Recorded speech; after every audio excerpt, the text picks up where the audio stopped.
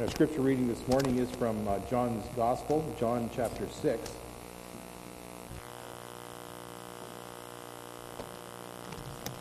I think it's noteworthy that John in his Gospel records 7 miracles of Jesus, 8 including the resurrection. And most of them take place in the first few chapters of his book. Then he moves on to a long discussion and description of Jesus' death, his Passion Week, his death, and his resurrection. We're going to read about a miracle that is included, and this is the only miracle in Scripture that is included on all 4 Gospels. Matthew, Mark, Luke, and John all record the feeding of the 5,000, and that's the only one they all record. John records the fewest of the miracles, and this one is one of them he does record from the other ones as well. What we're going to do is I want you to, as we read this story, this account of Jesus feeding the 5,000, look for little facts that you find in it that you say, well, wonder why John included that. Little things that seem sort of irrelevant to the story. And I'll note one of them. In the first verse, we see that John calls the Sea of Galilee the Sea of Tiberias. We have to ask ourselves, why? Why would he do that? That was not what it was called. But let's read this, and we're going to read verses 1 through 15, and then verses 35 to 40. Sometime after this, Jesus crossed to the far shore of the Sea of Galilee, that is, the Sea of Tiberias. And a great crowd of people followed him, and here they give the reason why, because they saw the signs he had performed by healing the sick. Then Jesus went up on a mountainside and sat down with his disciples, and the Jewish Passover festival was near. It's another little fact that we need to think about. When Jesus looked up and saw a great crowd coming toward him, he said to Philip, "Where shall we buy bread for these people to eat?" He asked this only to test him, for he already had in mind what he was going to do. And Philip answered him, "It would take more than half a year's wages to buy enough bread for each one to have a bite." Another of his disciples, Andrew, Simon Peter's brother, spoke up, "Here is a boy with 5 small barley loaves and 2 small fish. How far will they go among so many?" And Jesus said, "Have the people sit down." And there was plenty of grass in that place, and they sat down. About 5,000 men were there. And Jesus took the loaves, gave thanks, and distributed to those who were seated as much as they wanted. More than a bite. He did the same with the fish. When they had all, and let me just go back to that. Jesus took the loaves, gave thanks, and distributed them to those who were seated. Those are sort of familiar words, aren't they, to us? We celebrate communion. Those are the same words that are used here. We're going to talk about that. Verse 12, when they had all had enough to eat, he said to his disciples, "Gather the pieces that are left over, let nothing be wasted." And so they gathered them and filled 12 baskets with the pieces of 5 barley loaves left over by those who had eaten. And after the people saw the sign Jesus performed, they began to say, "Surely this is the prophet who is to come into this world." And Jesus, knowing that they intended to come and make him king by force, withdrew again to a mountain by himself. And then we see Jesus walking on water, and then we have a discussion about being the bread of life. And then verse 35, then Jesus declared, "I am the bread of life. Whoever comes to me will never go hungry, and whoever believes in me will never be thirsty. But as I told you, you have seen me and still do not believe. All those who the Father gives me will come to me, and whoever comes to me I will never drive away. For I have come down from heaven not to do my will, but to do the will of the one who sent me. And this is the will of him who sent me, that I lose none of those he has given me, but raise them up on the last day. For my Father's will is that everyone who looks to the Son of Man and believes in him shall have eternal life, and I will raise him up on the last day." This is the word of the Lord. People of God, how long do you think you will live? Now in Canada, I looked up the statistic, and it tells us the average age of a Canadian is 81.9 years. So you can figure out how much you have time left. That means that some of the children born today will see the turn of the millennium. Not many of them. The ones that are older probably won't, but some of them will. Some of them, maybe more than we think. Some of us won't. Most of us sitting here won't. What is our life expectancy? And that's a good question, isn't it? How long will we live? 81.9 years, according to the statistics. As Christians, though, we don't say that. We say something different. As Christians, we say that life is infinite. Life is eternal. It doesn't end. There will be no end to our lives as followers of Jesus Christ. And we can try to find the average, but if you take infinity and add it all together, a whole bunch of them, which what all Christians will live, and then divide by the number of Christians, you still have infinity. Infinity plus infinity plus infinity divided by 3 is still infinity. You can't change that. We're looking at a miracle today of Jesus, and you might ask me, well, what does this have to do with life? Well, let's have a look at this miracle and see what John is telling us. And I want to first point out some of these little details that John gives to us. And as John tells a story, he doesn't just add details as filler. He's not like a student trying to write an essay to please his teacher with 2,000 words and got to add a few sentences that don't matter. No, everything that John puts in is important. And he wants us to think about it. He could have written a lot more. He says, no, I've got to cut it down, he says at the end of the book. And he calls these miracles signs. And the first thing that John does is he tells us where Jesus was. He says he's by the Sea of Galilee, and then he goes on to say, well, that is the same thing as the Sea of Tiberias. Now, anybody listening to John at that time would say, why'd you call it the Sea of Tiberias? It's not Sea of Tiberias. Tiberias was a city on the Sea of Galilee. It was a relatively new city. It had only been named that a few years earlier, maybe not even a decade, after Emperor Tiberius, who was the emperor at that time, the time that Jesus lived. And they named the Sea of Galilee after him, but nobody called it that. It was a name change, but nobody wanted to call it the Sea of Tiberias. And so, but John does. He calls it the Sea of Tiberias. Another thing that John tells us is that it was nearing the time of the Passover. Now we say, okay, well, that's good. Now, does that mean that Jesus is going to go to Jerusalem after this? It never develops. He doesn't develop that information. He just tells us nearing the time of the Passover. We say, okay, and what are you going to do with that? Now, of course, as we think about that, the Sea of Tiberias, Romans, and Passover, and start to think about them together, we start to get a bit of an idea of what John is doing. Let's remember what the Passover was about. The Passover had been celebrated for about 1,300 years, maybe a little more, by the time Jesus walked on this earth. It was a time to remember that the Israelites had been slaves in Egypt, that they had, that they were under terrible duress. And then God said to him, tomorrow you're going to leave Egypt, and to celebrate and anticipate that leaving, I want you to take a lamb, I want you to kill the lamb, put the blood on the door to escape the plague that's coming, and then roast the lamb and eat it, and I want you to do that every year afterward to remember your salvation. And so the Passover, by the time Jesus is celebrating it, is a time when they remembered their freedom from slavery, freedom from oppression, freedom from Egypt. They remember their salvation. And John mentions that it's a time of the Passover, and then he also says, oh, right there is Tiberias, the city. This is the Sea of Tiberias. And the Jews who are listening, and the Jews who are thinking about it, and maybe the Sea of Tiberias, good chance or the city of Tiberias was visible from where they were sitting. The people are thinking, yeah, we celebrate the Passover, and here we have these Romans. And these Romans have occupied our land, and we're not slaves to the Romans, but they sure make our life miserable. We can't do whatever we want. We have to pay huge taxes. We have to do work for them without pay. At times we suffered terrible persecution under the hands of the Romans. Many, many people were killed by the Romans in the years past. And they're longing to be free. So maybe as John mentions these two little things, the Sea of Tiberias, the name Tiberias, Roman, and the Passover, people are thinking, what we need to be is set free. We need that freedom. And that's further supported by what the people do after Jesus performs this miracle. Jesus performs this miracle. He gives them food in this deserted place. And they want him to become king. And they try to force him to become king. They compel him to become king. He doesn't want to be king, but they're going to make him king anyway.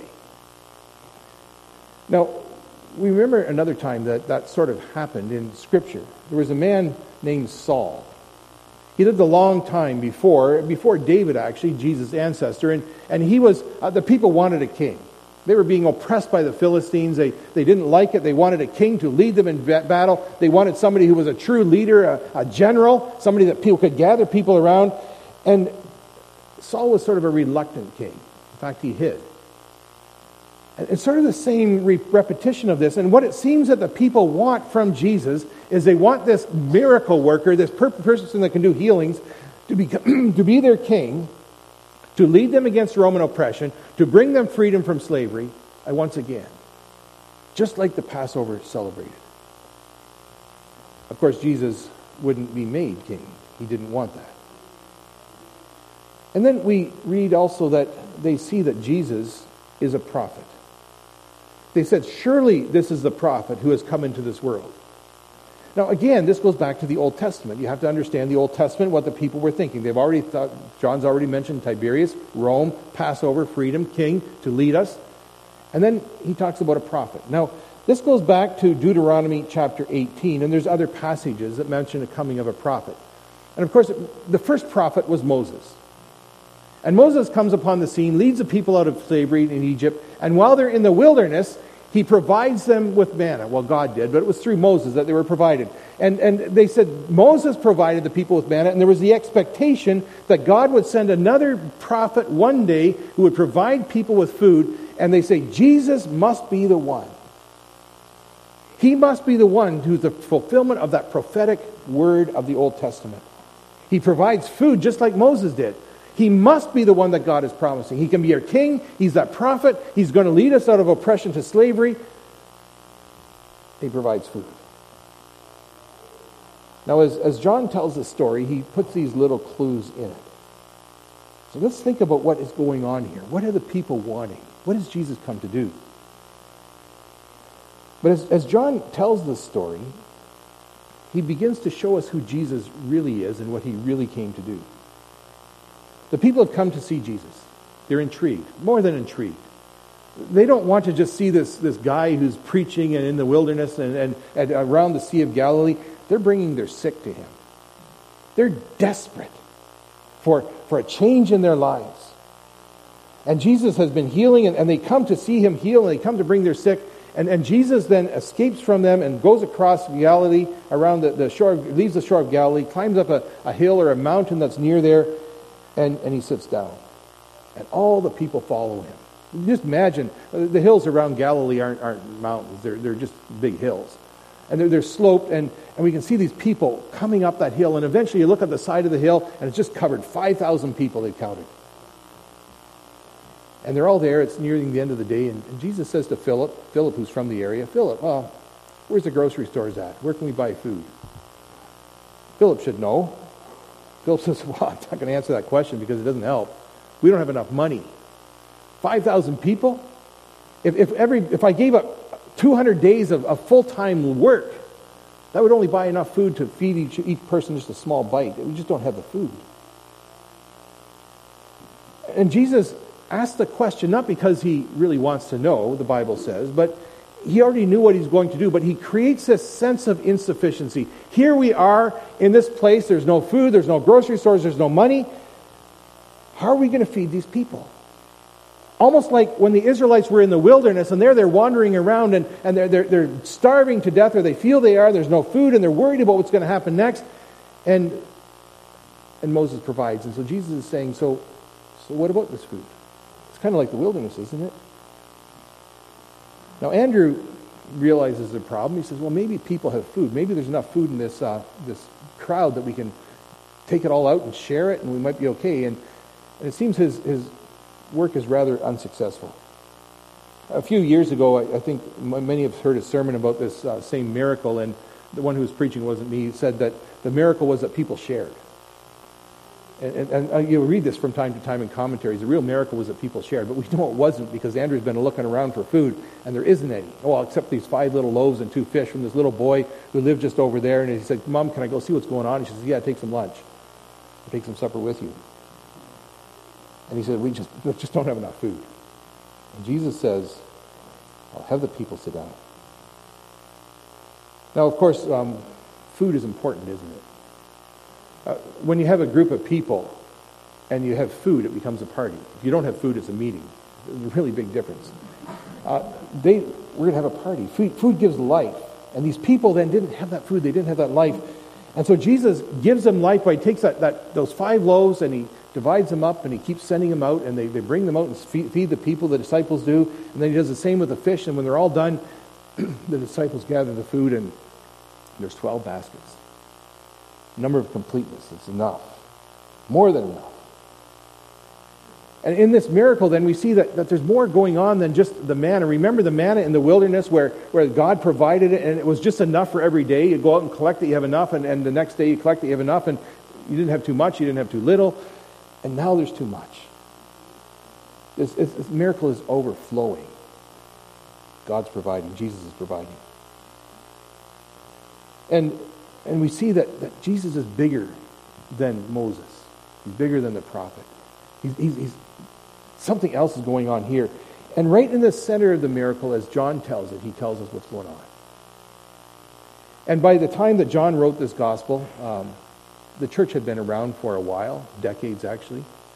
And the church had remembered Jesus' Last Supper, and they were celebrating communion. And we know the words that they were using from Paul's letter to the Corinthians, where he says, take, eat, remember, and believe. And Jesus took the bread, and he broke it, and he gave thanks, and he gave it to them. And John says, let me pick up those words. And he uses identical words. And anybody reading this story or hearing this story as a church later on would immediately recognize that John saw something about this miracle. That Jesus is providing life. It's something to do with communion. And in fact, just a little later, Jesus talks about that very thing. The disciples are gathered there with him, and he's saying, I'm the bread of life. And we know that refers to the fact that he's going to give up his body for them, that he's going to die on the cross for them. We know that now. The disciples didn't fully understand it then, but we know that now, that he is going to give eternal life. And Jesus says, anyone who looks to me will have eternal life. And when we put our faith in him, we gain exactly that. That we gain this life that doesn't end, a life that is beautiful. And if we believe in Jesus, we have that already. We talk about how long people live on average, 81.9 years. For a Christian, that number is irrelevant. It just doesn't matter. Because as followers of Jesus Christ, we have eternal life. Now, our life on the earth comes to the end. It does.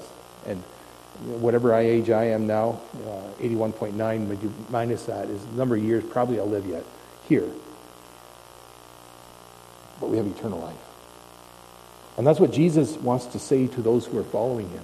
Look, you want me to be another Saul.